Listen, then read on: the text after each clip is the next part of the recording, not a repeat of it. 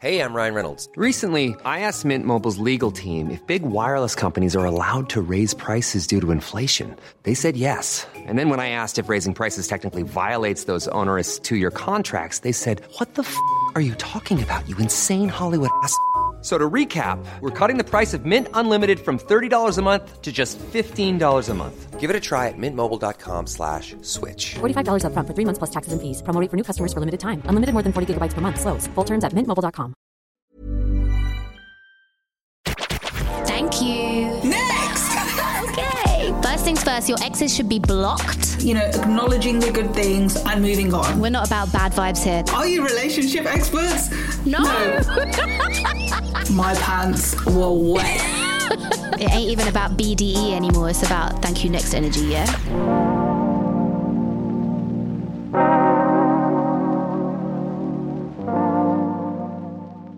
Sun's out, guns out. What a stunner of a bank holiday weekend we had.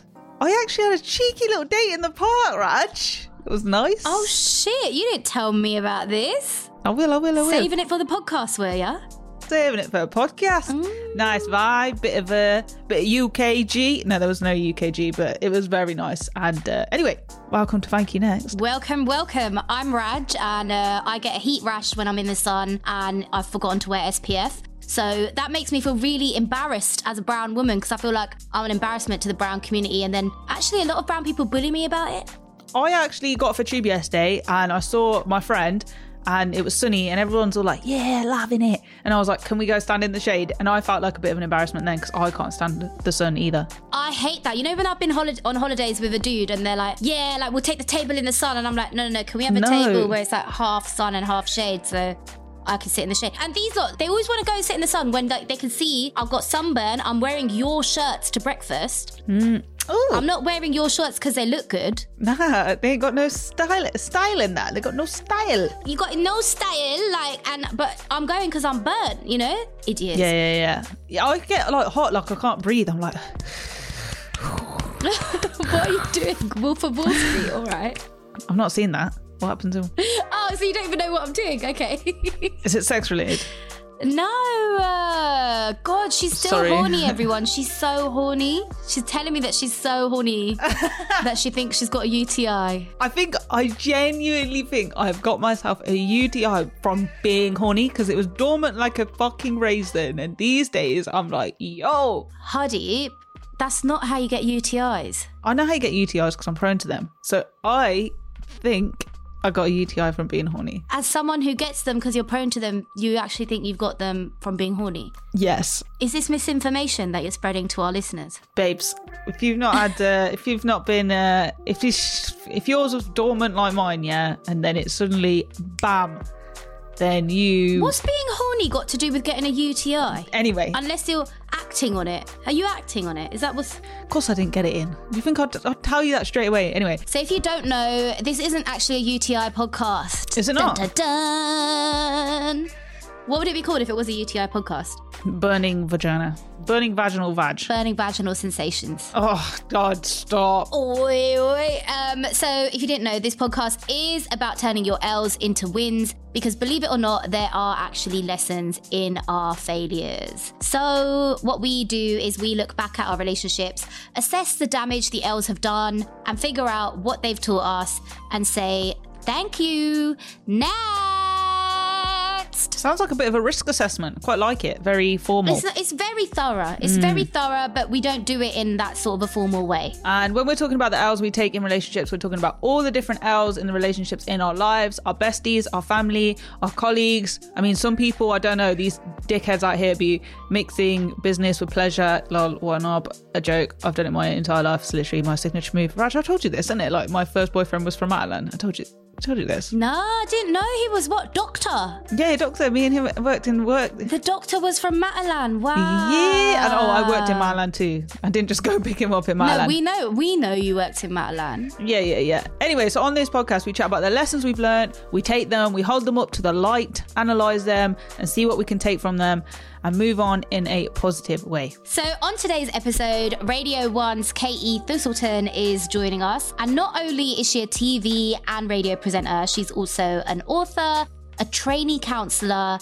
and a columnist for Psychology's Mag. So I Fucking think hell. she can get into some really deep shit with us, including analysing some of her L's with us and maybe a little bit of our own behaviour, because we actually had a little chat last week about something you do in relationships, whether they're with your mum or with your new ting. You ask them a question about a burning bridge. It's necessary to ask them, how can you go on without knowing the answer to this? I don't know, but I like to picture a burning bridge scenario and ask them about something they really love, and then also put me on the burning bridge on one side, the other thing on the other, and ask them which one they'd pick, just as a nice little test. There's obviously something wrong here. The thing is, it doesn't actually make sense, because if it's a burning bridge and you're on either side of it, right, technically both of you are going to be fine. It's not about the logistics, it's about which one they'd pick.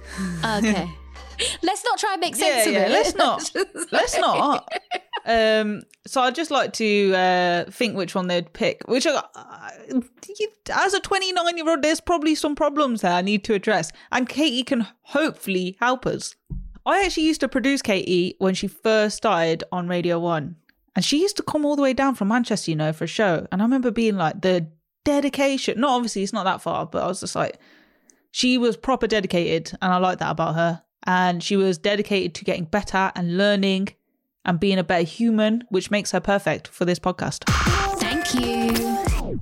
And we want to hear from you. What do you want to say thank you next to? Email us at hithankyouNextpodcast@gmail.com. Tell us about the relationship L's you've taken, or if you can relate to anything we are chatting about. We actually got a couple messages from Charlene, Sam, Rachel and Jessica who DM'd us. We actually love hearing from you. So yeah, hit us up. And you can follow us on socials for extra content. We are at Thank You Next Pod. I showed my mum our Instagram this week. I can't believe you did that. I was just like, do you actually know what I do? So I showed her, and I showed her that clip where it was like me saying about men, like, you've ripped your mum's vagina, what have you thanked her with, or what have you done for her? My mum was like, why are you saying this? Why have you said this? And I was like, because men sometimes think that if they buy you dinner, they are owed sex by you. Ooh. And my mum didn't know that, and this was her response. She was just like, "Good day," which just I can't means believe you showed her that. dogs.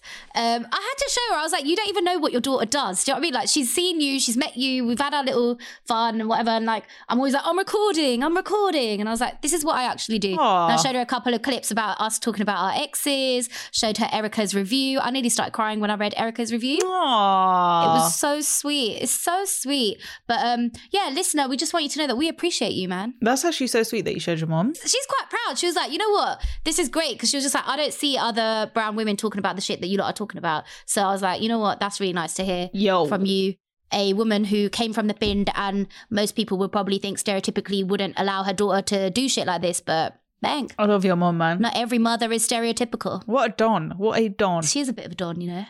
Enough respect. Anyway, so shit that went down this week. Raj, your ex's ex followed you on Instagram. I don't know what's going on here, and I actually wanted to put this out to the listenership, and you, to tell me what you think my next move should be, because my next move, I'm kind of feeling it, right? I'm feeling it. So just to give you context, my ex's ex was my ex's only long-term relationship before me. Mm-hmm. So when I came along and we moved in together and stuff, she was a bit like, what's going on here? And she used to look at my stories in those days. And Dippe, I don't think she realised that when you look at someone's stories... Yeah, you can see. Sometimes I've got family members. I'm like, are you dumb? I can see you. I'm pretty sure most people know that if you look at someone's stories, that person can see that you've seen their stories. So I kept seeing Alex, and he had told me that he had an ex called Alex. And obviously I had done a social media stalk anyway, I'm not going to lie. Raj, you are the king of social media stalking. Trust me, like I do that stuff. So I knew who she was, and I was like, why is she doing this? And then sometimes I would share stuff with me and him on our stories, and I'd feel really weird about it, so I blocked her. I was like, I don't need her seeing it. I don't know what she's doing. And also, she had a boyfriend at the time that she was living with as well. So I found it even weirder. I was like, what are you doing, bro? Like, what's going on? That's weird. And then when we broke up, because he didn't really give me closure and I didn't have closure, I unblocked her because I thought she's going to hear about it, because I gathered she was keeping tabs on things. I thought maybe she wants to tell me stuff, because I was under the impression that he was a narcissist, and with the narcissist, like, all the victims have the same shit in common. So I thought maybe we'll talk. I don't know. And then literally 2 weeks ago or something, she started following me. I find it really weird when people who I've got no connection with in the current present moment want to follow. I'm like, what do you want? My friend was like, maybe she listens to your podcast. I was like, I don't think so. Why don't you just say, hi, how are you? Why don't you break the ice? Her profile's private, so I requested a follow back and she accepted it about a week later. I don't think she's on Instagram how we all are, like daily. And she's had a baby. I can see she's had a baby. Fucking hell. I was just like, okay, a lot's happening in her life, but why is she following me? And I just thought, shall I message her? Yeah, and just be like, hey, Alex, do you want to talk? I think just say, hey, how are you? Congrats on the baby. How can I ask someone, how are you, when I've never spoken to her before? Oh, true, yeah. But I don't know why you're friends with her friend's ex. I guess you want the tea, innit? You want to know. I think I do want the tea, but I don't know. But at the same time, I'm also like, does she want to say something to me? I actually want to message her and be like, have you got something to say? Do you want to talk about something? But I think you've got something to say because you want something from her. What do I want from her? But she wants something from me as well, doesn't she? Because she was following me and looking at my stories. And maybe you both need a bit of closure. Hardeep, she accidentally liked one of my posts once. Yeah, my friend once did that. She was like going through like someone she was seeing, like their highlights, and then accidentally reacted. And I was like, oh, that's so bad. So yeah, I just wanted to put it out to you as well. If you think I should message her and be like, hey, shall we chat? Or what do you think I should do, basically? DM us, Thank You Next Pod, or email us at hithankyouNextPodcast@gmail.com. Hardeep's first reaction when I actually told her this, not on the podcast, obviously, she actually said, block her. Yeah, everything's blocked. Block her. Yeah, just block. Like, protect yourself, man. Protect your energy. But it's fine. She's not going to take me. Like, she's had a baby. She's got her own life. I feel like, I don't know, you obviously feel like you need some sort of answer, which is why it's like you're there, innit? I feel like she's going to be the only other person who knows what it's like to go through what we went through while being with that person. Maybe just start that conversation. Oh, God. Anyway, I don't know. Makes me feel a bit sick as well at the same time. I'm like, oh. Oh my God, should we get her on? Should we get her on as an experiment? Have the whole conversation right here. Exclusive next week. Mate, let's see. I could ask her. I could be like, oh, I've got a podcast. No, what you said there, she's going to be the only other person. That's powerful, you know? So sometimes, when you do have a shared experience, I don't know, you can help each other heal. But I feel like I've healed, and I'm sure she feels like she's healed. But maybe there is something that's just lingering that is just going to put an end to it all. I don't know. I can't wait to find out how this goes, mate. Speaking of exes, fucking Diddy and that post. So J-Lo's moved on back to her ex or whatever. Yeah, Bennifer are back. Yeah, and on the day or around the time everyone knows it's happening, he posts like a fucking throwback pic of him and her. Yeah. Diddy needs help, man. I don't know why. I think I started Googling it. I found either an article or a radio presenter talking about it. And they were saying, it was a guy, by the way, just so to say it's a male perspective. And they were saying... Therefore it's flawed. Therefore ignore it. Joke. No, therefore it's like, the brethren, the brethren. Oh God, it's my brother, man. He's not your fucking brother. I'm your brother. It's my broski. I'm your brother. So he was saying that it's interesting that this is happening because he thought that the reason why Diddy's posted that is because J-Lo has got back with one of her exes. Therefore, she's sending a message out to the world, apparently, that she's willing to get back with her exes. So now all of her exes are shooting their shot with her. When I saw it, I was like, you're so deluded. No, just because she's open to getting back with her ex and ex, you're two different people, mate. Yeah, definitely. Don't fucking gas yourself, you dickhead. Actually, we don't know what she's doing with Ben, and Ben has had so many issues in the past. Maybe they're just like confiding each other. Maybe they're just hanging out. Maybe it's just comfort. I don't know. Maybe they're just spooning. Who knows? Maybe the D is real good. Maybe. Didn't Ben Affleck play Batman? Yeah, he did. Maybe he's doing the Batman voice in bed. Oh my God. I'm joking. Can you do the Batman voice? It's just like really low, isn't it? I was trying to think, like, there's different. The Lego Batman voice is like, hey, it's me. Batman voice is stupid. Batman's voice is actually hilarious. Batman. Oh, it's like this. It's like this. I'm Batman. It's laughable. Batman's voice is laughable. It's great. It's fun though. Batman in the Lego movies is my favourite Batman because everyone takes piss out of him. It's so bad. And it's like the way that it's done is like to take the piss out of himself, which is great. Oh, that's good. At least he knows he's a joke. We are watching the next Batman that comes out because it's Rob Pattinson. Oh, We're going to the cinema for that one. Yeah, we are actually. When is it coming out? They were shooting it in the first burst of the pandemic. So I don't know. I actually have no idea when it's slated for release. I don't even know if they finished filming because he got COVID during filming and they had to shut down production. Oh, I can't wait to see that. Oh my God. Another thing that we obviously saw this week is that we DM'd Corrupt FM. They actually interacted with us on the old Instagram stories. I was fucking gassed. Literally probably the highlight of my week. And we thought that you were going to get a date out of it because it looked like it was coming from MC Grindr, whatever the response was. Because it was a very confusing response because it was like, yeah, look at him. And then it was like, look at my shoulders, look at my this, look at my that. And it was like, hold on. It went from look at him to look at my. So I wasn't sure if they did it on purpose or because they never drop the comedy. So even when I saw them at the Brit Awards, they were on. They don't stop. I've never seen them out of character. So yeah, and if you don't know what we're talking about, go to our Instagram page at FankyNextPod. But yeah, basically, are we going to get a date with Grindr? I think the only way to get a date with Grindr is if everyone who listens, every single person who listens, goes on that post, tags them, and asks them if they're going to go on a date with me. Oh, Raj wants a tall with one. Hardy. What's his name? I don't want to go on a date with him. Apparently. Yeah, you have a tall one, I'll have Grindr. Imagine that. We can't just be dating everyone from Corrupt FM. Mate, I'd love it, I would. They can DJ at my parties. I like a garage DJ. That's all I want in my life. Grindr can grind with me. Grind with me. All right. Get a UTI with me. Hey! Whoa. Love Island is also coming back. That's happening. That's out there. You know what? I think I've missed it. The music, the stupid conversation. I miss Ian. I miss Ian's voiceovers. Yeah. Oh, Ian's so funny. Got a text. Mate, I actually miss it. I actually low-key miss it. No, you're right. And I keep seeing on TikTok some of the islanders that have been already sort of announced, semi-announced. Really? Not really announced, but tipped to be in there. And they all look really, really, really good. Really good. Oh, interesting. Like some of them are really hot and some of them just look like they probably look banterish. So I was just like, this is going to actually be fun. I actually do love Love Island. I'm not going to lie. Mate, I can't wait for us to start chatting about it. Oh my God, I've got my Love Island bottle. Dun, dun, dun, dun, dun, dun, dun, from when I used to work on the show. Oh my God. I won't be working on it again and ITV2 will never get 2 million likes on a post again. So. You know what? I was thinking about this week because I went through Brits their Twitter last night. No, I was going on Twitter and then I saw like AJ Tracy's been like posting pictures that I posted. I was like, I get no credit in any. No one knows it was me. Yeah, it's mad. You know, that's the one thing about working in social media. It's an invisible job. Literally, role. No credit for any of the stuff I've done. No, the brands get it all. You got to take that credit wherever you can. 2 million on a fucking post. That was Raj. You best fucking know. That was bro.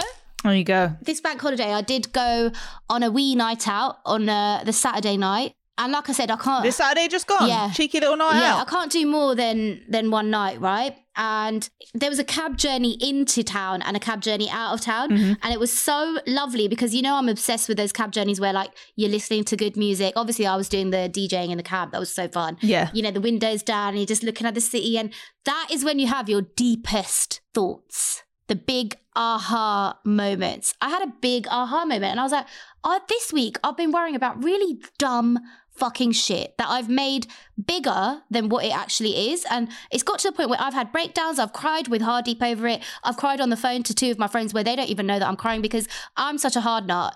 If I cry on the phone, you won't know about it. Oh, Raj. Oh, get the violins out. Yeah, it's just shit I was worrying about. And it's like, this is meaningless. They are literally ants in the world. They're that small, these problems. And that the world is so much bigger than what is just around us all the time. And I think the pandemic has made all of our problems so much bigger than what we thought. Because we're in the same stale space. Because you're in the same space, you're in the house, you're going to the same park for walks, you're seeing the same people, you're not going out and about as much, and you don't really get to... I don't know if it's like you don't get to dream, but you don't get the perspective. Yeah. And when I was out in the car and I saw like the beautiful buildings we're driving through Belgravia at the time and I was like, it looks like Paris. Like, you know, parts of London just looks like different parts of, and I was like, this looks like Paris. And I was like, London is such a like magical city because you can go anywhere and it's so different. Like there's the completely hood areas and I think they're still so charming. Like I love them. And then you have like the ones that look like Paris, the ones that look like New York, the ones that look like Mumbai. And it's just like, yeah, why are we letting these tiny little things literally become such big issues in our life when they're literally a speck of dirt that could be wiped away at any time with Mr. Sheen? Last week I was thinking about or giving airtime to similar problems that I got. It's like the lens gets zoomed in and magnified, and then I knew I had to go exercise or I had to go do something to take myself away from thinking about those things. And then as soon as it's not like distracting, it's like pulling yourself away and getting some perspective. But I always used to find traveling, getting on an airplane, going on a train, actually like going on a spa. Traveling does. You see that, okay, I'm here working in London. Oh, people are just working in Bristol. Oh, I'm here in London. Oh, I've just gone to India and they're living life there. And my problems are just literally a speck of dust also. Not saying no one problems matters, but like... It's just that thing of sometimes you make them bigger than what they are and that you forget that the world is so much bigger around you and that opportunities for you as well could be anywhere else and not in just these places where you're desperate to make them happen or whatever. So I'm talking about, obviously it could be a work situation. It could be waiting for that dude to message you or call you or ask you out. Bruh, there's 7,000 other dudes out there. There's so many dudes. Sometimes you just got to take yourself out of your regular areas, your regular shit that you've been doing in pandemic, switch it up, go for a walk in a different town. I don't know. Get an Uber somewhere and just stare at the scenery. Thank you. Next. So now we're going to finally find out what Katie Thistleton is saying thank you next to. Welcome, Katie, to Thank You Next. Thank you, Raj and Hardy. So nice to be here. Thank you. So happy to have you on. And I wanted to say, you're actually my birthday twin. Are you the 13th of May as well? Yeah. Oh, yes. That's so exciting. So are you into your star signs and stuff, Raj? You are, aren't you? I love star signs. I love it. I love astrology. I found an astrology app last night where there's actually astrologers on it all the time. Oh, wow. So I'm not really into it. Like, I don't really know anything about it, but some of my friends are. And I feel like I'm not really very Taurus. Do you feel like you're very Taurus? I'm so Taurus, yeah. It's so funny you say this because it's not like I literally have Taurus traits right in front of me ready to go. Do you? I actually do. No way. So Katie, well, both of you, would you say you're emotionally strong? Yeah. Independent? Yeah. But again, like these wouldn't be like my overriding features, I don't think. Yeah, I am independent. Loyal? Yeah. Loyal. I am very loyal. Yeah. Artistic? Yes. Yeah. Always. I guess so. Yeah. Genuine? Genuine. Yeah. I think I'm genuine. Quick to temper? Ooh. Yeah, a little bit. So no, I am not like that. This is what makes me think I'm not Taurus because stubborn is always the first thing that comes up. And I am the least stubborn person. I'm really not stubborn. In your industry, like where you're not stubborn about your ascension? No. Because it could be being stubborn in anything, like that you're determined and you're stubborn about that determination. No, I'm not even really like that. Honestly, I don't. And then I was discussing this with my friend recently and she was like, maybe you're borderline Gemini, but Gemini is I actually came up as a Gemini on this app that I put in and I was really like, oh, wow. I was like, don't you dare call me a Gemini. Interesting.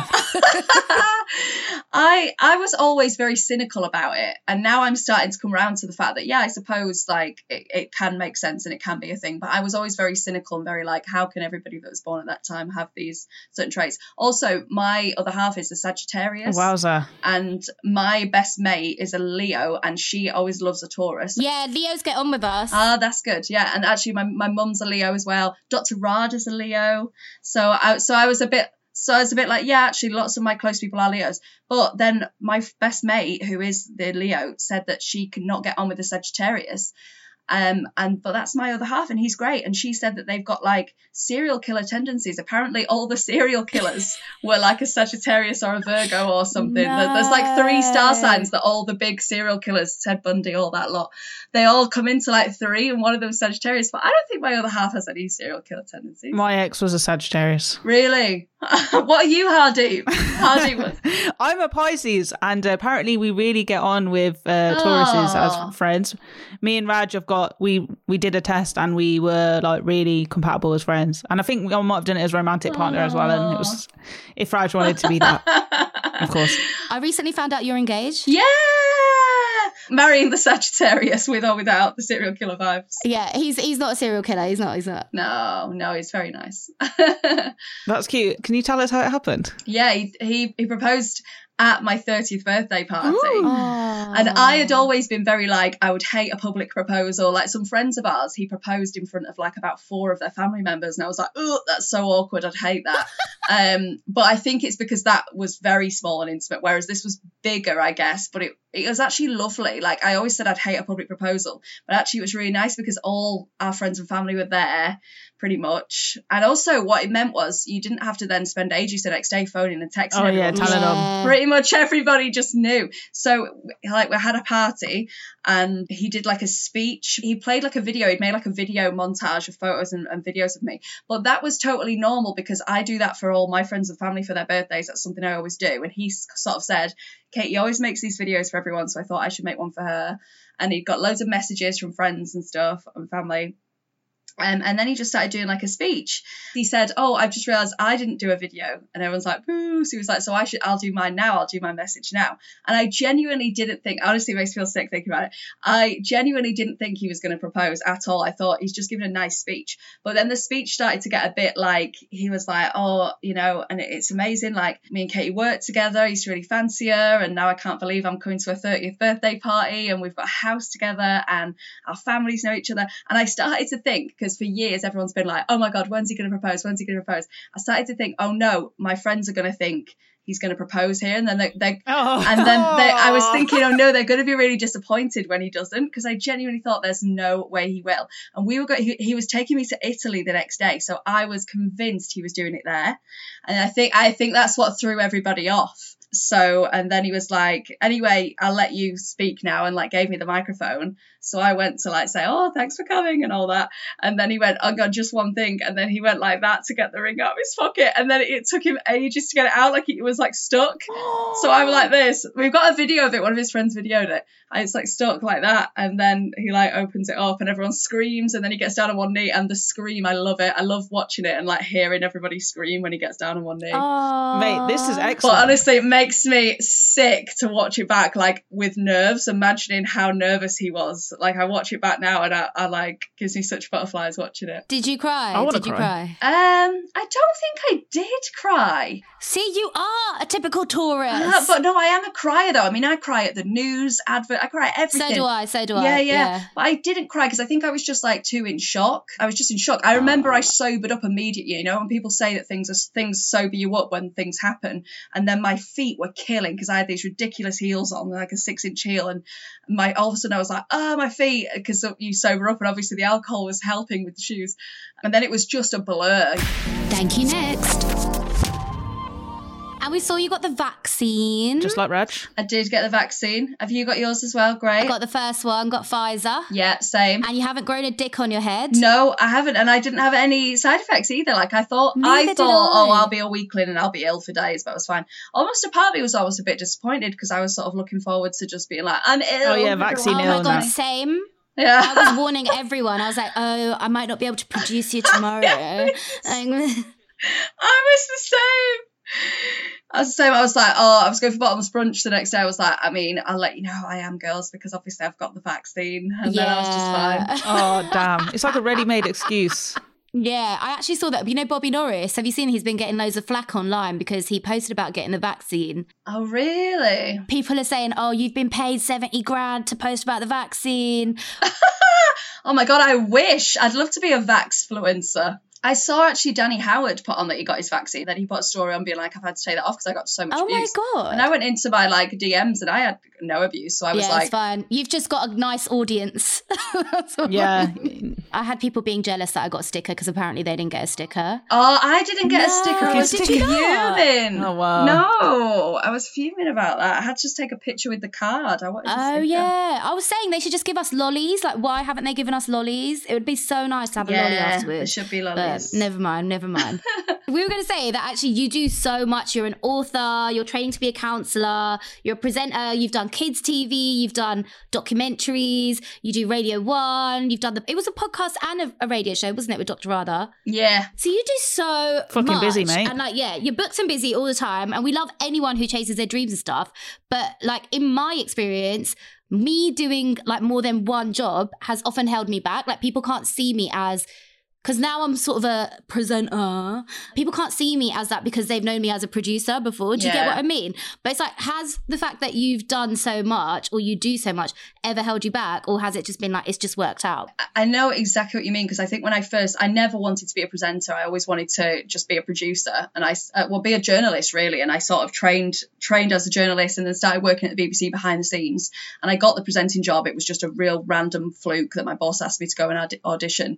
But then when I started being a kids TV presenter, I think I struggled with that for a bit because people were always like, what's your niche? You need a niche. And I'd be like, why do I need a niche? Like, can't I just be a good presenter? Like, and I used to say, Holly Willoughby's not got a niche, has she? But then I realised she does actually. Like, she's family woman. Like everyone actually. Family woman. But then she did Celeb Juice as well, right? That's true. But I think everyone does have a niche, but I think we overthink it. And I basically just thought, there's nothing special about me. I don't like play a sport. And I had a bit of an existential crisis for a few years where I tried to like have tennis lessons and learn the piano. And I did not give the slightest shit about either of those hobbies. And I gave them up.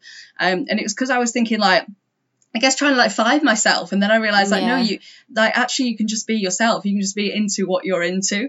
And I think because the job is so vulnerable when you're like a freelancer, and I think especially when you're a freelance presenter, because what you're judged on is so much more harsh. It's not just how you do your job. It's an array of all these other things that make you the right fit. It's so vulnerable that you're always thinking, shit, what's my plan B? What else can I do? And so I've always clung to other things. So for a while, because I trained as a journalist, I clung to news, and I'd be like, news, I'm going to go into news. And I think I did that as like a safety thing, because I thought, in news, you can have like a long career as a news presenter. But actually, I didn't want to do news anymore. I've done kids TV for years, and news scared me. It's a bit too serious. Like, I didn't want to do that anymore. So in the end, I kind of gave that up. And I guess now me like training to be a counsellor, it's like I feel like I've always got to have another thing, because, do you know what I mean? I need a backup plan. But I don't think as a presenter it has been detrimental to do all these different things. But what I would say is I think people do want to put you in a bit of a box. And it was only when I went, mental health's my thing, that everything started to go well and lots of jobs started to come in. And I started doing the surgery on Radio 1, which Hardy worked on. Woo! That's so funny, isn't it? I know, I love it. And when I started doing the surgery, that's when like more mental health stuff started coming in, and I did my book, and kind of everything I do now is in that realm of mental health and well-being. And people do kind of want to put you in a box. And I think people say like Stacey Dooley wants to do entertainment, and people like struggle to see her in an entertainment format, like on like the Glow Up or whatever. People are like, oh no, I want you to be doing a documentary. So I think people do want to put you in a box, and I think you can do so many different things, but it almost does feel like there's got to be a link, there's got to be a theme to it. So for mine, I'm like, it's mental health, so it makes sense for my brand. I mean, I hate saying that, but God, I mean, that is just, me and Raj talk about but this it a lot, sort of brands. makes sense to that I'm trained to be a counsellor as well. But yeah, it's just a big head fuck, isn't it? It's just, it's the worst job for your mental health. I sometimes think, why did somebody with vulnerable mental health go into this world? But so many of us did, hence why. But I think we're so creative, and that's where that's where we're meant to go. You just mentioned there that you are a trainee counsellor, and it's really interesting that you've come to us this week, because we actually wanted some advice. So, last week, I revealed that with people that I love and I care about, sometimes I get them to imagine a scenario, a burning bridge scenario where I'm on one side and something that they really love is on the other. For example, my mum's in the middle, her best friend's on one side, I'm on the other side. Or this dude that I'm sort of seeing, I'm on one side and his pet cat is on the other side. Like, what does this mean? I don't know. I mean, it's funny, like, other than I'm insecure. I mean, that's probably not for my field of counselling. So it's interesting. There's so many different types of counsellors, and weirdly, I'm trained to be a person-centered counsellor, and we're not allowed to give advice. It's so weird, and it's the hardest thing. Like, you have to use like particular skills to get people to open up and like think about ultimately what they want and get their own answers. Oh my God, do it to Hardy now. Come on, I need to know. Well, that's another thing. You're not supposed to like counsel anyone you know, because obviously you can't. I know. I'm sorry. But you know what? That is the kind of thing that like a psychodynamic counselor would have a field day with. Like, like Freud type shit. A psychodynamic. We can look up a psychodynamic counselor. Look it up. Katie. But I mean, I don't know what it means, but I mean, if I had to just say, like, just me as me giving advice, I would say it means maybe you place a lot of worth on being somebody's everything, and you really care about loyalty. Like, do you know what? I get it, Hardy. I get it, because here's like a psychodynamic counselor would have a field day with my dreams, and they love dreams. Like, people in psychoanalysis love dreams. My recurring dream all the time, and it's different, but it's the same theme, is that everybody in my family has turned on me and hates me. Like, I've done something and everyone's turned against me. And sometimes it's my family, sometimes it's my friends, sometimes it's my colleagues, but mostly it's my family. And it's like something's happened and they all hate me. And I wake up like, I had the dream that everyone hates me again. And my boyfriend will go, everyone loves you, it's fine. And I'm like, okay. I have it a lot with my mum and my sister. And I'm always like, do I have mum and sister issues? Like, I have it a lot that I've let them down. And we never argue, we never fall out. There's never a time I have let everybody down. But it's obviously like my biggest fear. So maybe your biggest fear is just not having that dependence. Are you an only child? No, I'm not. I've got a brother, but I do, Rajesh. I do have in the past got into quite codependent relationships. But the thing is, I want to be everyone's number one, but I don't want anyone to be my number one. And it's because I don't want to rely on someone so much, and then that's it, they're fucking gone, and then I'm fucked. But I don't want them to rely on me. That makes total sense, because you want to have that control. You want that person to be like, you're the one that they'll always save, but God forbid they left you. Do you know what I totally get it. That'd be fucked. I'm not an only child, but weirdly I grew up like one, because my sister's 18 years older than me and my brother's 16 years older than me, so they both like left home. You know, my sister could be my mum essentially, you know, so that's why her kids I'm really close to, and they're closer in age to me. They're in their 20s. But for that reason, I think I grew up a bit like an only child. I think it's why I'm not competitive at all, because I'm like the least competitive person. And also, I think I sometimes growing up was jealous that people had like a sister or a brother that was their age. I think like I've always been like, who's my person in the family? Because I'm like somewhere in the middle in ages. So like my nieces have got each other, my sister and my mum have got each other. And if they heard this, they'd be like, don't be ridiculous. We all love you and you're my person. But I think I've always felt like you see these really obvious dynamics, and I didn't have an obvious one in my family that was like my person. So I think I'm a lot like that as well. And I think that's why I'm a bit needy and I get really bad FOMO. Like even just seeing my like family hang out and I'm not there, I have the worst FOMO. I'm like, how dare they? My mum, she went to my nan's house this weekend. I've not seen my nan in coming up to a year almost. And Mum was on the way there and I rang and she answered the phone, and obviously I knew she was going. I could tell she was in the car, Bluetooth speaker, and I was like, yeah, I know where you're going. And then my brother piped up and I was like, what the fuck are you doing then I was like, there's a whole party, you're not there. And I went and sat on the sofa in my kitchen and I was really sad. So I'm the same. And then my best mate, weirdly, like we met at CBBC, we're both presenting at CBBC.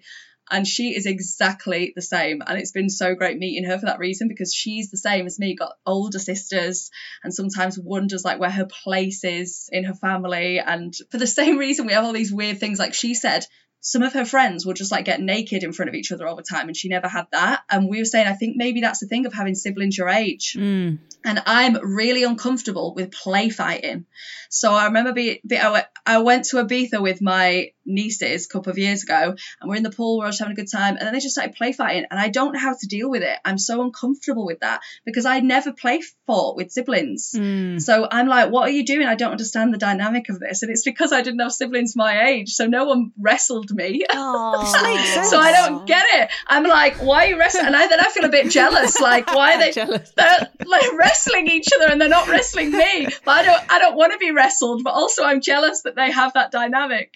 We'll wrestle you if you want. Yeah. Thanks. No, I'd be very uncomfortable with it. I don't want to do it. Have you ever felt that? Have you ever thought? It's weird because I used to play fight with my dad. So I feel like my parents, the way they raised me, they made me not really feel like I was lacking anything. So I guess it's really weird, but I guess they took on that role of sibling, friend / whatever. Like I knew my mum was a strict one, my dad was like my mate.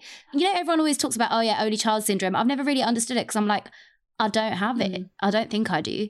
But maybe there are things in the way that I am that are typical only child. But then I look at people like Justin Timberlake or Kanye and I'm like, I am quite Kanye. Like, I do think I'm the best. Is Kanye an only child? Yeah. I have like God syndrome, maybe.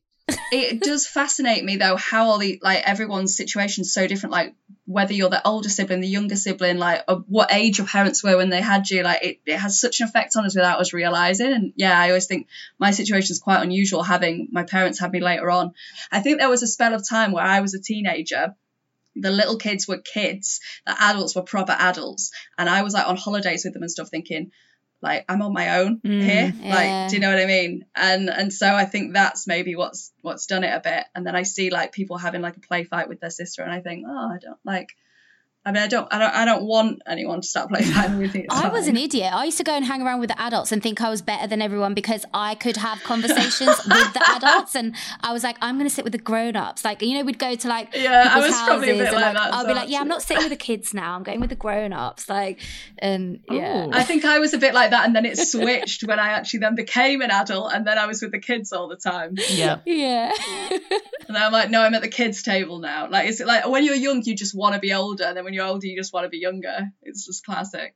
Thank you. Next. We are asking you one thing that has gone down this week that you want to say thank you next to.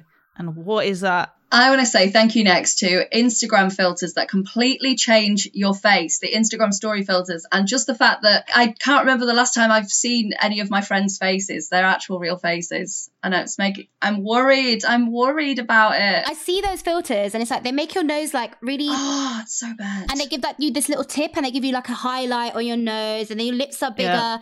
Everything looks very feline. Cat You've eye. got this cat eye like yeah, this. very feline. Yes, extremely feline. Yeah, and it literally changed the whole shape of my nose. And I was like, I don't mind if you do like the eye and then the rest of my face is the same. Yeah, But you're literally changing my whole face. exactly. What about the ones that just make you a bit white and then rosy cheeks to make you look like awake or whatever? Yes, so kind of when they're like just a bit blurred. So I will use them if I've got no makeup on and I'm putting something on. Like the ones that maybe just make you look a bit tanned, or they just blur the skin a bit, I guess. So, you know, that I'm sort of fine with. But it's like you say, Raj, it's the ones that completely change your face.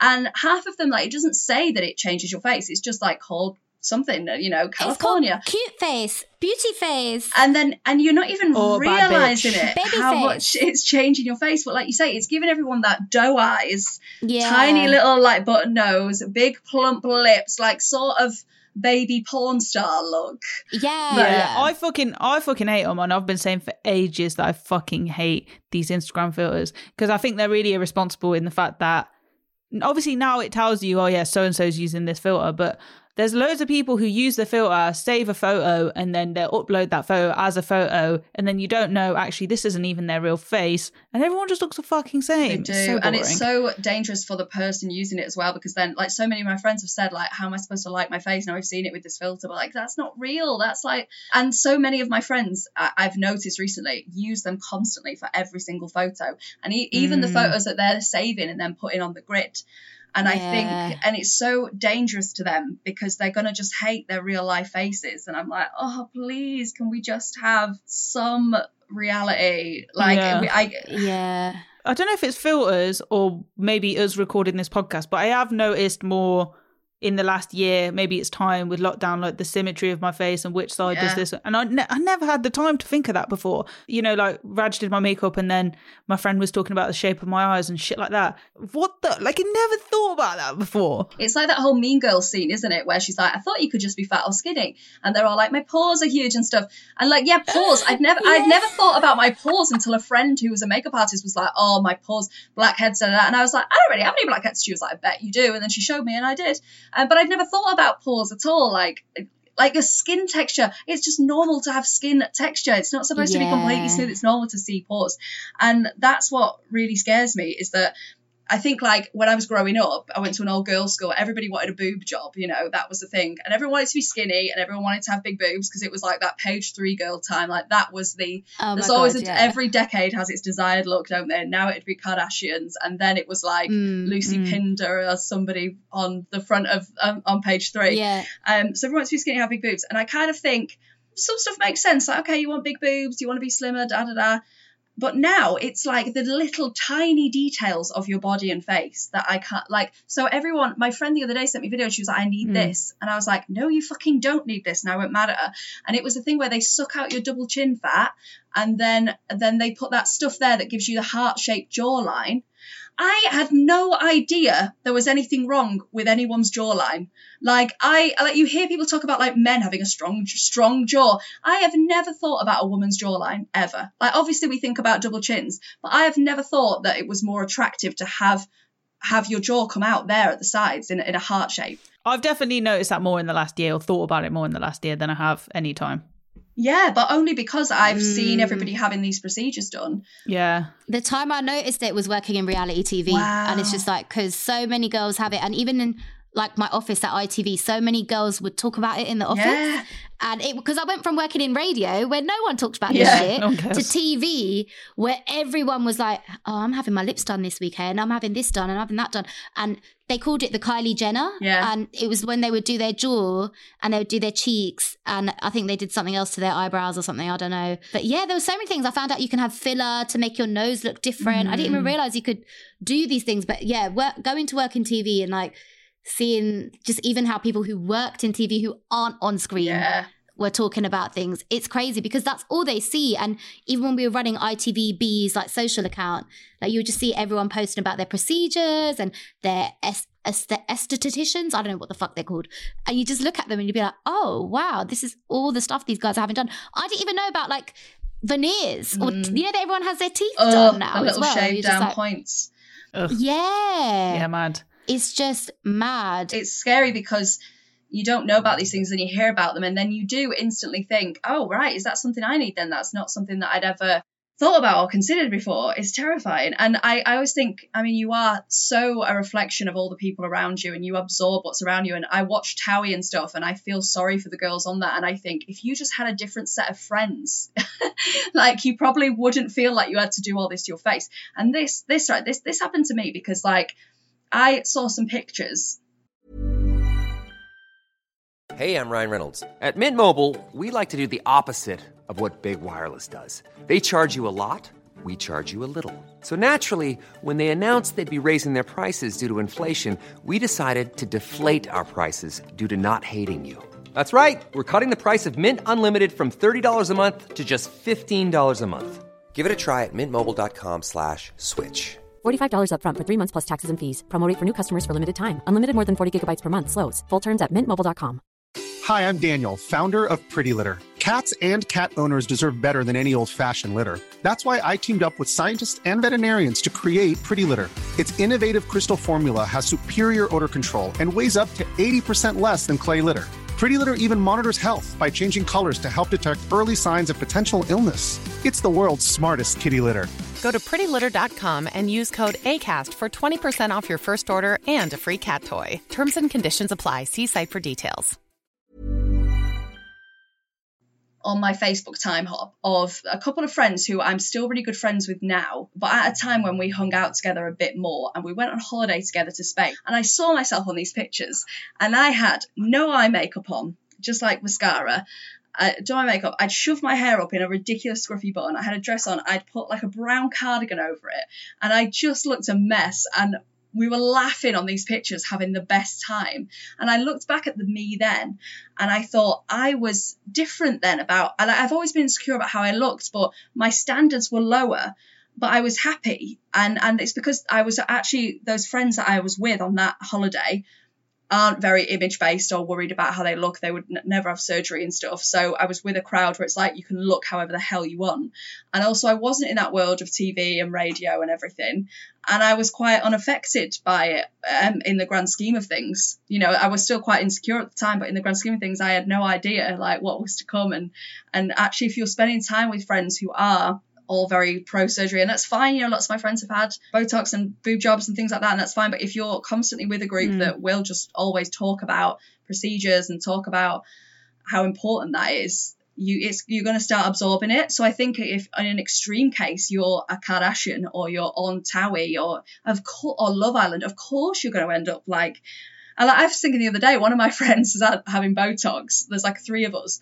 she's a few years older than me and she has Botox. The other friend is 7 years younger than me. And I thought, fucking hell, in a few years, one's got Botox, the other one's 7 years younger than me. I'm going to look so old. And it made me think, like, if all of our friends got Botox, we'd look like the old one. So we'd be like, shit, I better get some work done. So that's how it works. It's quite scary. Like, when I've seen them on reality shows having it, like the injections and then the little blood pops out and you're just kind of like, I don't want that. I was scared of the vaccine enough. I don't need to be scared of like some dude coming at me with like syringes in my face. Yeah.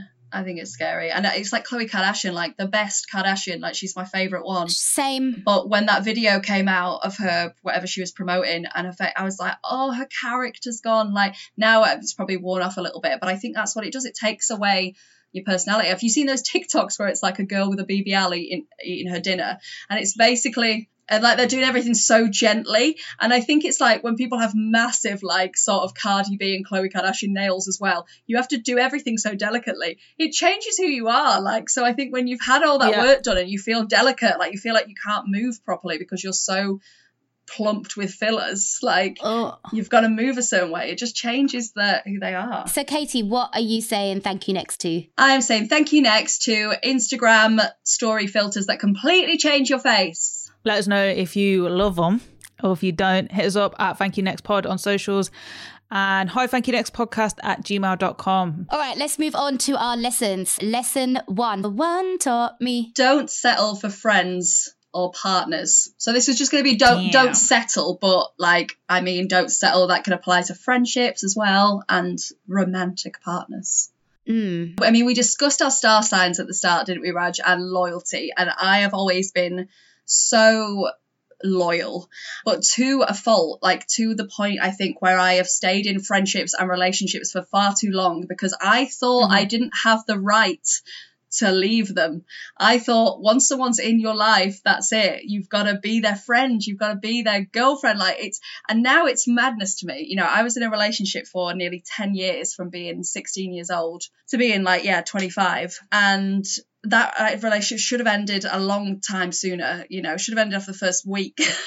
Went on for a very long time. And that's not to say I regret everything in it. Obviously, I loved him. Obviously, we grew to love each other. Obviously, we had really happy times. But it was my loyalty that kept me in that relationship. And similarly with friendships, like friendships that have no longer served me, friendships where I've actually found that I go and see those people and I come away and I'm really drained, or we don't have anything in common, or they make me feel really bad about myself. And I've stayed in that because it was as if no one told me I had an option. No one taught me, or if they did, I didn't listen. No one says to us when we're kids, like, you have a choice. And now when I left my boyfriend eventually, I became the worst person for friends who were in iffy relationships, because I'd be like, leave him, dump him, get rid.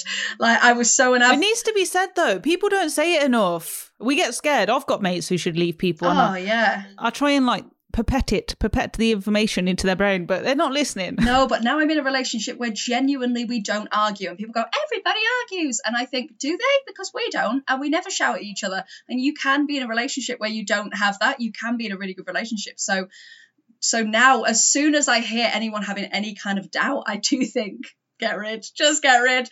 And I might be wrong in that, you know, because you do hear stories of people who split up and they get back together and then they get married and they have a happy life, But I just think that a lot of the time we think we owe people something. And I say this to my friends now, like when they're in these relationships and they think, oh no, I can't leave him because he loves me. I'm like, just because a boy showed an interest in you, you don't owe him the rest of your life. And I think that's genuinely what I thought. I thought my ex-boyfriend, who I met at work, who fancied me and chatted me up, I thought because he showed an interest in me, I owed him the rest of my life, even though I wasn't happy, which is madness. And even when I split up with him, you know, some of our friends who were mutual friends who really felt sorry for him because I'd done the ending. I remember one day going for lunch with one of my friends and she said to me, oh, he's really not happy. He's really in a bad way. Like, I feel really sorry for him. And I just snapped her because I was sick of it. And I went, I wasn't happy. And she was a bit like, it was like it hadn't even occurred to her that I wasn't happy. Like, they thought I just left him for the fun of it, to be a bitch. Yeah. It's actually a really brave thing to do. Yeah, it's the hardest thing to do. I prayed. I was like, I hope he just cheats on me, or like, I hope he does something wrong. Like, I used to think, I hope he cheats on me so I have a reason to leave him, because it's so hard to end a relationship with somebody you love purely because it's not right anymore and it's not who you want to spend the rest of your life with. It is like, the guilt was with me for years. I had nightmares for years about him. Like, the guilt absolutely ate me up. And now I look back and I think, I can't believe you guilt tripped yourself so much. You don't owe anyone the rest of your life. And I say that to my friends all the time now, like, oh my God, it's not like there's two sides to this. There's two people. It's your whole life. It's just wild to me now that I ever thought I had to show loyalty to people. Yeah. I think when I first met you and was working with you, I was going through a breakup of a long-term relationship. And the guilt, I think, has only just recently subsided. And it's been over 3 years. Yeah. I remember listening to a video last week and it was like, you're freeing yourself from the relationship, but you're also freeing the other person to go do what they're meant to be doing, or freeing them to be with someone else who loves them or whatever. And at the time, that person doesn't see it.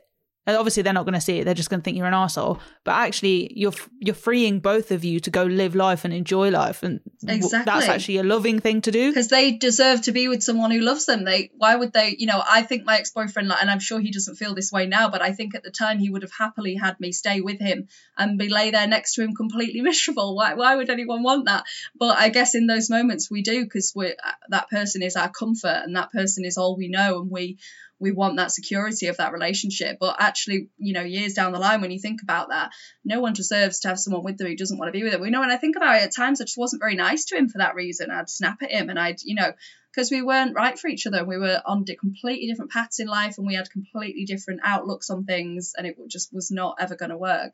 And it's mad to me now. I can't believe that I ever was that person. And when we said earlier on about that independence trait, I think I am a bit independent, but then also, I'm needy. Like I feel like I need this security of people in my life. And that is a Taurus. That's the typical Taurus. Yeah. But I was going to say, what was the thing? Because obviously you must have been thinking about it for such a long time. There was a massive build up. So what made you finally break up?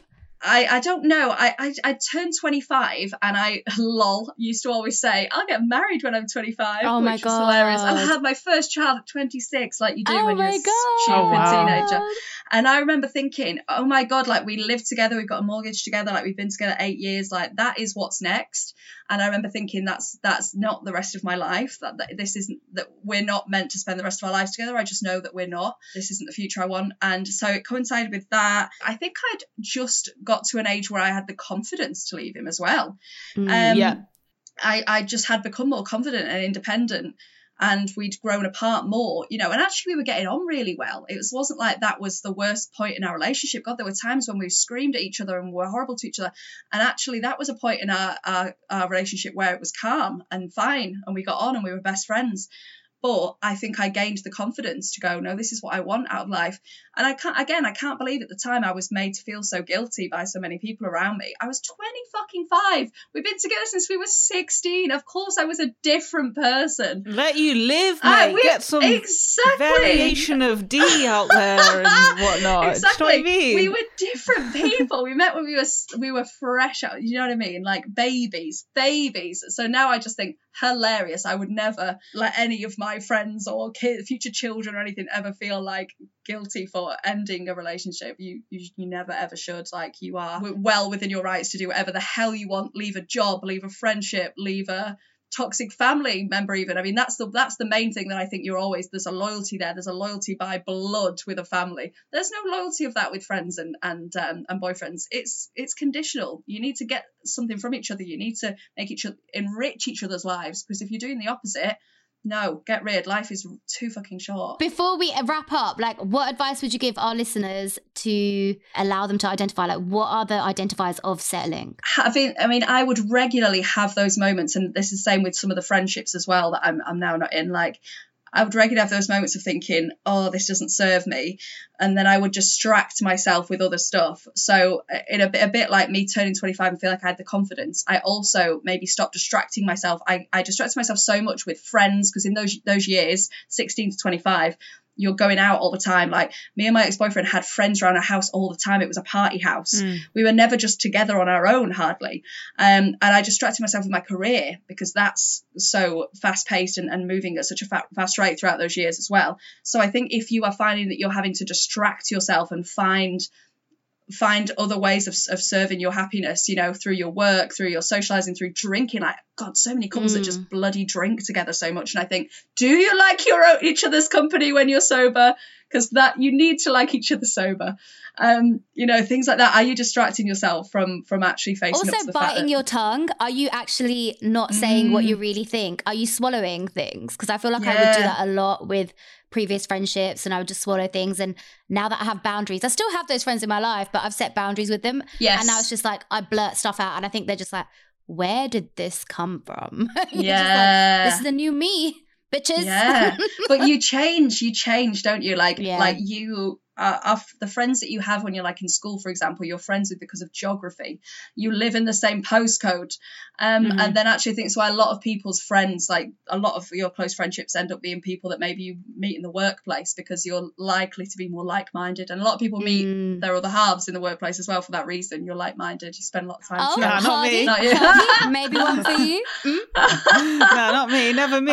Is this guy you're seeing in your workplace? Nah, I don't know what you... No. Well, my fiance, we met at work, so as you know. Everyone I've pretty much been with has come from my workplace, even my ex. Same. Yeah, because we met in Matalan when we were 17. Yeah, cute. Yeah, me and my ex-boyfriend met in Argos when I was 16. So yes, there you go. That's where you got to be, mate. Nice, that is where you got to be. So, Katie, what are you saying thank you next to? I'm saying thank you next to settling. Yeah, baby. In a bit. Not for me. No, thank you. No, not for me, not for you. Next. We're going to get onto your second lesson. So one taught me. Trust your instincts and red flags. What is a red flag? Yeah, red flag is so a thing that everyone loves to say now, don't they? But essentially it's a warning, isn't it? It's holding up that little red flag. It's something that early doors you think, whoa, that's not right. You know, I'm never really very like this. I'm actually quite cynical about like soulmates and first impressions and da-da-da-da-da, because I think human beings are a lot more complicated than that. But actually, I have changed my mind on the instincts. I think you can trust your instincts a lot. And that comes with, again, romantic relationships and also friends. When I think back to sort of previous relationships, definitely, you know, I knew within the first date that there were things there that did not align with my values, or like what? I guess just completely different thoughts around families and living your life. And yeah, I don't know. It's hard without just completely bad-mouthing someone, isn't it? But okay. I'll give you one that I can think of now. Like, looking back, I feel like there's little things that you just make allowances for when you're in a relationship with someone, because you think they're a good person otherwise, but not being a homophobe, but making homophobic comments.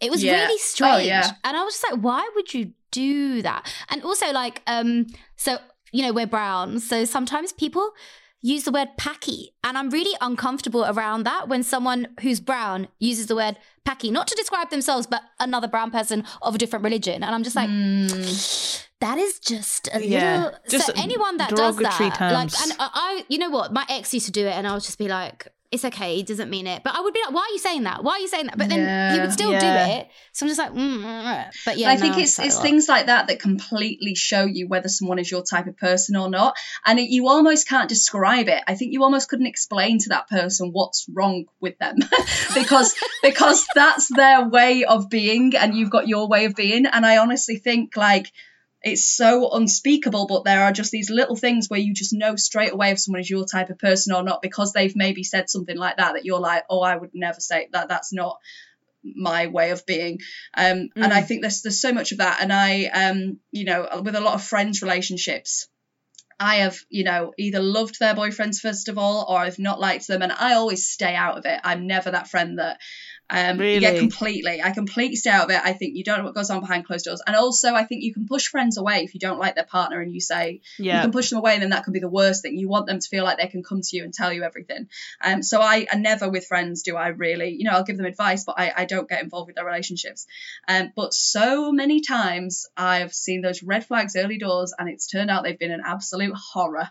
And it's just, and every time it happens I go, trust your instincts. Trust your instincts. It's like what? Like what? What did you see? I think a lot of jealousy things. There's a lot of people. I don't want to say just a lot of men, but we have done something to fail our men and make them this way. I mean, Towie will teach, I'm assuming you watch it, Raj, because I know you watch all the reality. I've missed this season. Well, yeah, to us, not that much this season anyway, because I think all the reality TV shows are a bit smarter now with showing potential controlling relationship. I think they've realised that some of this stuff is actually, a crime, and they should be careful not to show it. But like certainly in previous series, you've seen a lot of that with the men. Kind of that well, I can go out and do what I want, but you can't mentality. Yeah, right. But I'm so jealous because you're talking to another man, but I can go and cheat on you. That sort of. And that's what pisses me off about Made in Chelsea. All the girls have been cheated on. The guys have never been cheated on ever. Oh, stop! That's fucking. Has someone cheated? I'm sure someone has cheated on some dudes. But the ratio is off. The ratio's off, definitely. The men cheat and all the girls the time. are still like.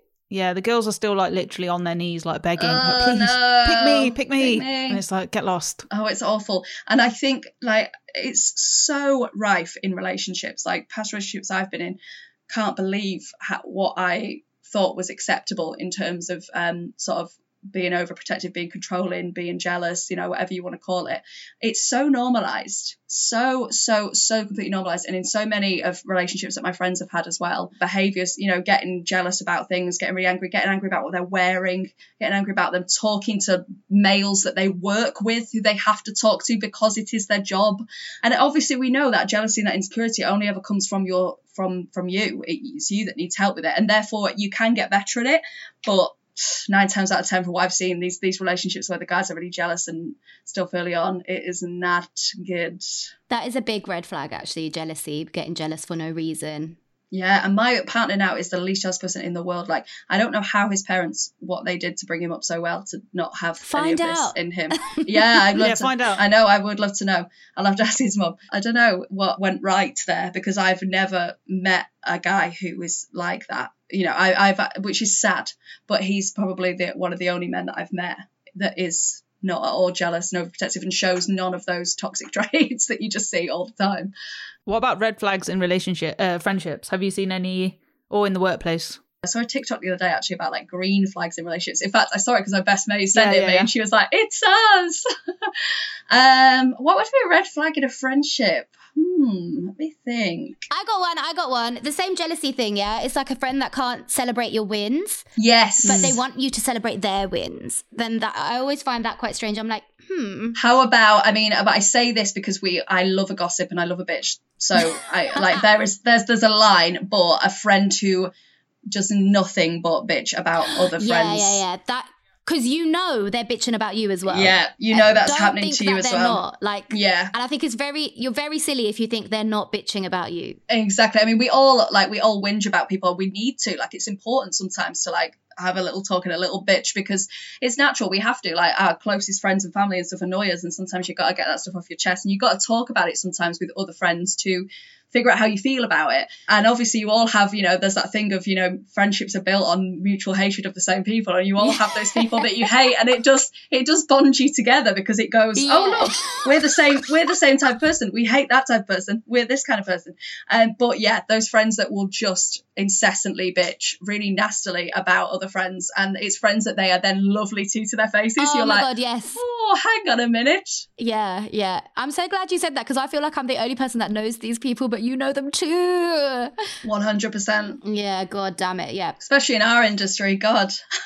Yeah. Who you love on Instagram is a different thing to who you actually love, like, in real life. And then you're posting them on your stories, and you're like, oh, hate it. The worst. And how do they not feel like absolute knobs? Because I would just feel like such a dickhead if I'd been horrible about someone, and then I was like, oh my God, I love you on Instagram. Oh my God. I actually had that problem in the last few weeks, where I felt a way about someone, and then I came face to face with them, and I just couldn't. I knew anything I did would be bad, so maybe I could have tried to be nice, but I couldn't bring myself to be nice. Same thing. I think when my friends have had boyfriends and they've asked me what I think, and I've been like, oh yeah, they're great. Like, I think that I might as well go, I hate them, because they will know that if I loved them, I'd be like, oh my God, I love him so much. So I think if I'm not like that when I see you, then that, you know what I mean? Like, then you probably know. Yeah. So I would find it really hard to be OTT nice to somebody that I really can't stand. Like, I would find that so difficult. That is a red flag. And I'm glad you're not in them faking it. Yeah, and that is a red flag. 100%. So what are you saying thank you next to? I'm saying thank you next to not trusting your instincts. Thanks, but next. So we're on lesson 3, the final lesson. One taught me. Acceptance is key. And this is acceptance of yourself mainly. I remember the day I sort of like read a book. There's a book called Tiny Beautiful Things by Cheryl Strayed. She wrote Wild, which was that film that Reese Witherspoon was in. Yeah. And like, she's just the queen of acceptance. Like, every problem in that book. So it's basically a collection. It's the adult version of my book. So I did for kids what she did for adults. It's a collection of letters, problem letters from when she was in agony, and it's all her responses to them.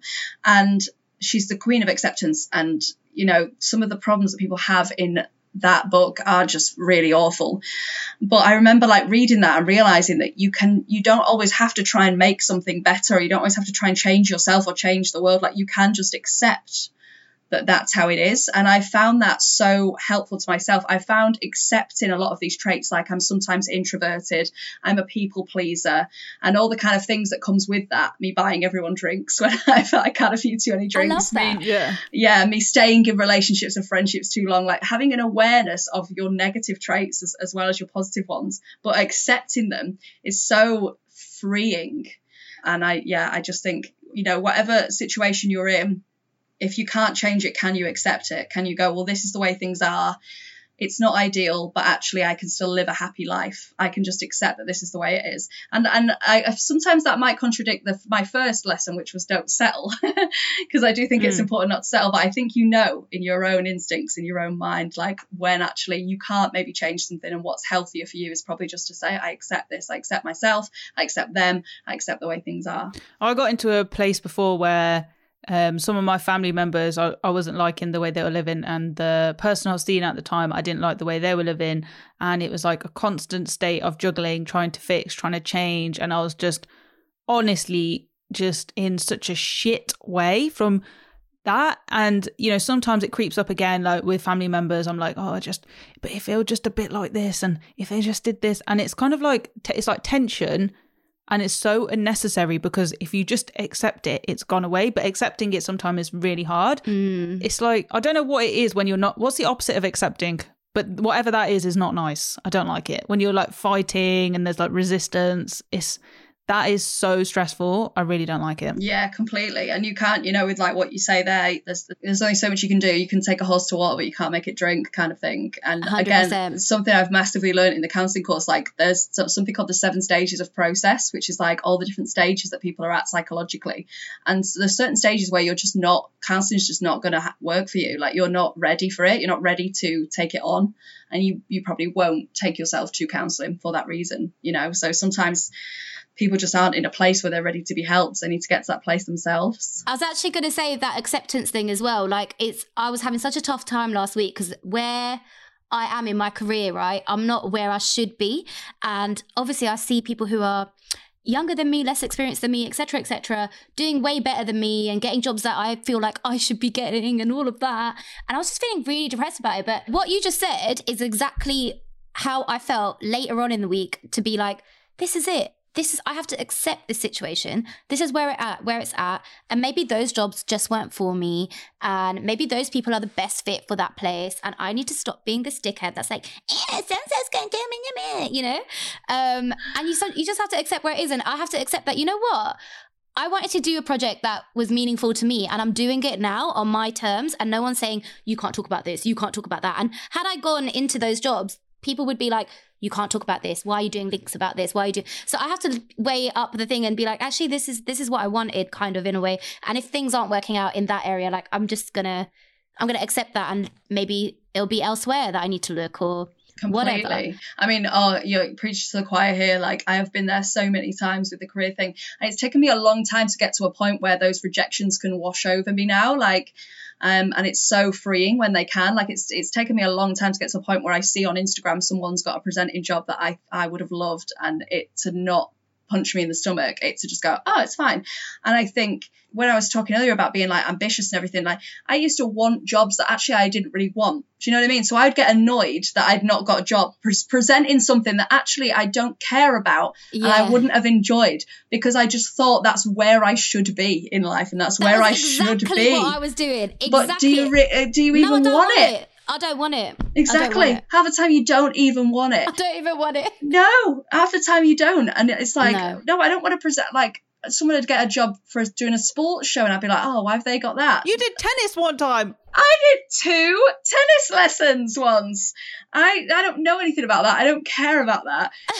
And now I've just got to a point where I'm like, you know, I'm such a big lists person, and I have a list in my phone of all the things that make me feel good. And I stole that from Matt Haig's book, His Reasons to Stay Alive. Like, I read that book and he'd written a list of things that make him feel better and things that make him feel worse. And so it just clicked in my brain. And I was like, oh, it's that simple. And I wrote a list of all the things that make me feel good. And, you know, I have a list of the things that I actually want to do in my career. And actually, it's pretty much just carry on doing what you're doing now and enjoying your job and making enough money to live.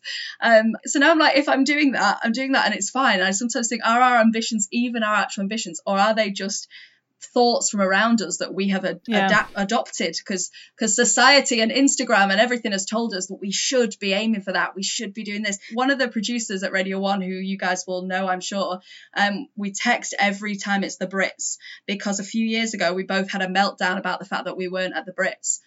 Okay. And I was so sad for like 2 years in a row, because everyone I knew was at the Brits. Yeah.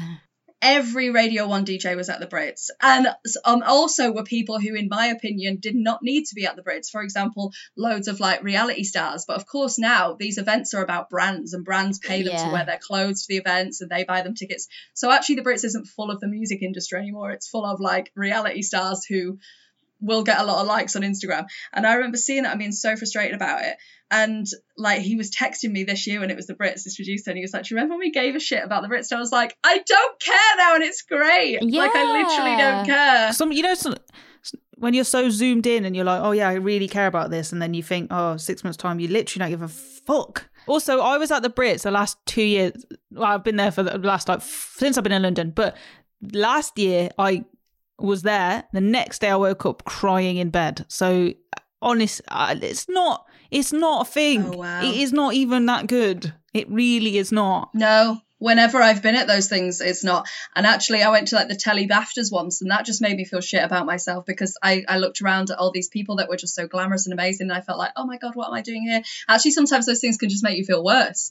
I just had like big imposter syndrome at it. I felt shit. I was on the red carpet dressed in black, head to toe, because when you work in production, that's what you have to do. Black, One side I had Yasmin Evans. She was wearing a fucking beautiful dress.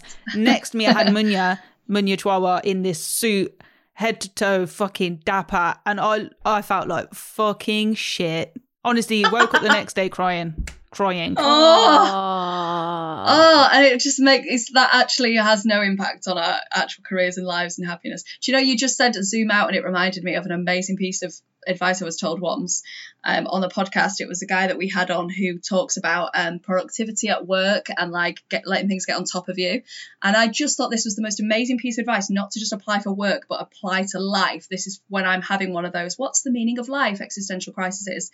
He said, imagine yourself on Google Earth. Yeah. And you zoomed out and you're there at your chair, and then you zoom out and then that's your office full of people, and then you zoom out and there's a town, and there's a city, and then there's a country, and then there's the world. Oh my God, it's so fucking huge, and we're so insignificant. And what actually makes me feel better is remembering how insignificant I am. For years I thought I needed to feel important and special. Now I'm like, no, I need to feel insignificant, because that just reminds you that nothing else matters but your happiness in that moment, and your friends and family, and your life and your day.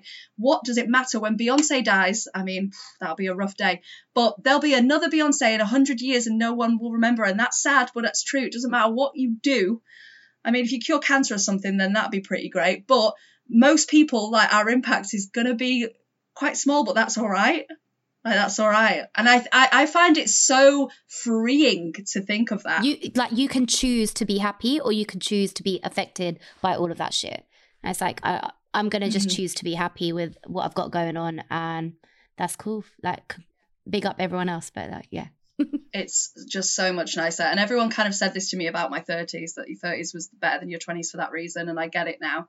And I don't know, like, when I'm advising young people, I'm like, can you get this at 24? Or is it literally just time and age that teaches you these things? I don't know. I mean, my best mate is 25 and is a counsellor and is very emotionally intelligent, and I think is already a lot further along with this stuff than I was. But yeah, I think a lot of it comes with age, doesn't it? I feel like the amount of knowledge I've got, like, I just need to sit and think. This, honestly, chat has been so fucking good. Oh, it's been so fun to chat to you both. Honestly, we could sit here for about just hours and hours of chat. So, we actually just need to do this socially at some point. In real life. Yeah.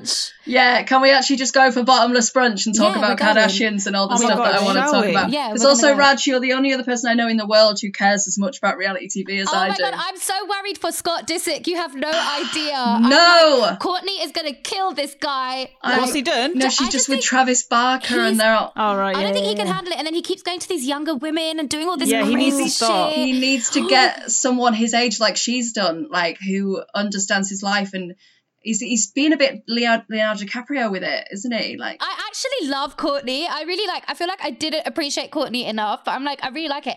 And I've seen those clips, you know, when Scott's trying to say to her, like, I've been saying to you, like, what is this? What are we doing? Are we doing this? Are we in or are we out? And she's like, but Scott, I've told you that you need to make these changes and you've done nothing.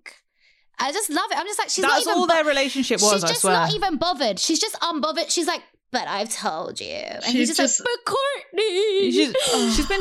She's been saying it. Yeah. For time. Yeah. And actually, everything in me with all the love lessons we just talked about would be like, she should have cut him off a long time ago. But also, I obviously, because I've watched it, feel this sympathy for him and want them to be together. But also, there was always a terrible relationship. There was no point in which that was a good relationship. So yeah, they should not be together. They've done really well to co-parent the way they have. Yeah, they have. That is amazing. Commendable. That's commendable, the way that they have looked after those kids. Because those kids are there's enough going on in their lives to give them issues. So they need at least some good parental control. Definitely. So Katie, what are you saying thank you next to? I'm saying thank you next to not accepting yourself. Damn, girl. Thank you so much for joining us. This has been so fun. We've loved it. Where can we ask when the wedding is? October, end of October. Oh, an autumn bride. I know. I want an autumn bride. I mean, I'll be honest with you, that decision was made simply because I sweat a lot. So do I. That is when like, I'm in the rave, I'm like, can you imagine getting married in a massive dress on a day like today? I'm sweating now. When you're a bit stressed anyway, and I sweat more when I'm stressed. You're stressed, you've had your hair and makeup done, you care about what? Why do people get married in summer? It's wild. All the men are in suits. Madness. Yeah, no. Have you got your outfit sorted? No. I haven't got my so I'm booked in for the 22nd of June to go wedding dress shopping. Fucking hell, that's a big day. This has been so fun. We definitely should get a drink at some point. No, we actually should. Yeah, no, we definitely will. We will. Thank you for having me. Mwah. See you soon. Bye. Bye.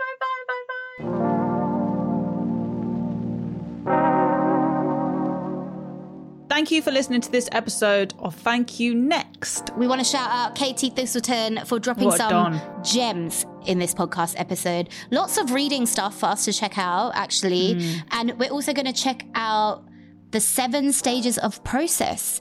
Because you know what? You do often have those conversations with friends where they're like, oh, this is going on, and you're like, well, have you considered counselling or have you considered therapy? But if you actually look at this, maybe you'll know whether they're ready for it or not. Yeah, I think a lot of the time I try and suggest counselling to people because I think they might benefit from it.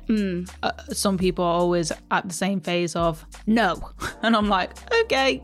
Or you know what? I always get people that say, yeah, but I know they don't care. They don't want to do it. And at least this way, like, it might help me understand, okay, actually, they're not ready yet. I might have said it before on the podcast, but the best teachers to me are the people who give you a little, like, tiny little grain of information, and then it's up to you then if you go and pursue it. They're not the person that sits there and teaches you. No. You can be like, oh, have you read this book? Maybe you should read it. Yeah, that's it. End of. No more. Sometimes I'll go as far as buying them the book. Make sure you share this episode with someone who loves brunching, gets a bit drunk on Prosecco, maybe be sick on nights out. I don't know. You know, someone who might need to zoom out and see that the world is bigger than just their problems, because I had to fucking do that this week. Or someone who just needs to choose happiness, because we can all choose it. You show me only happiness. Na na na na na na na na. Sorry, my singing's awful. Make sure you hit subscribe so you don't miss another episode of the podcast. You can do that very, very easily, BT dubs, on Acast, Spotify, Apple, or wherever you listen to your podcasts. We'll be back next week with more shit we want to say thank you next to. Let us know if anything in this episode resonated with you, if you disagree with something, or maybe you really strongly agree and you want to tell us your version of events or if it happened to you. Email us or leave us a voice note at hithankyouNextPodcast@gmail.com, or you can slide into the DMs Thank You Next Pod. We're off to try and not get burned outside right now. I did find SPF in my fridge yesterday, but it's too late now because I've got heat rash. We be burning and concerning what nobody wanna say. Can I just say, does anyone tan evenly? Because my face is one colour, my breasts are one colour, my arms are What's this, bro? 5 shades darker. You know what I mean? My legs are another. I'm just like a different person all over my body. It's annoying. Only if you go outside naked, but I'm not about to do that. I'm not going to give Next Door's builders a show. Nah, they don't deserve it. Are they there? They don't. They're always here doing something. Are any of them hot? You know, I like construction workers. They're just, Fucking out. Right, see you later, guys. Bye. Thanks, but Next.